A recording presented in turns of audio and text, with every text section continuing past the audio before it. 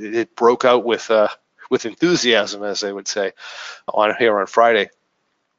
And it looks like when the other indexes even out their patterns, the Russell's more likely to be up here at 1585 to 1600. So, we'll see how that goes. Of course, anything could turn. We could turn around easily. Any down move or pullback I would expect to be fairly light. So we could come into a light pullback and certainly a sideways consolidation at any time because we're so overextended. Anyway, that's how the indexes are comparing up to each other. That's how the patterns are looking right now. So from a pattern standpoint, the movement still does make sense, even though from a point standpoint, we are definitely at historic levels here. So that's my thoughts on the market.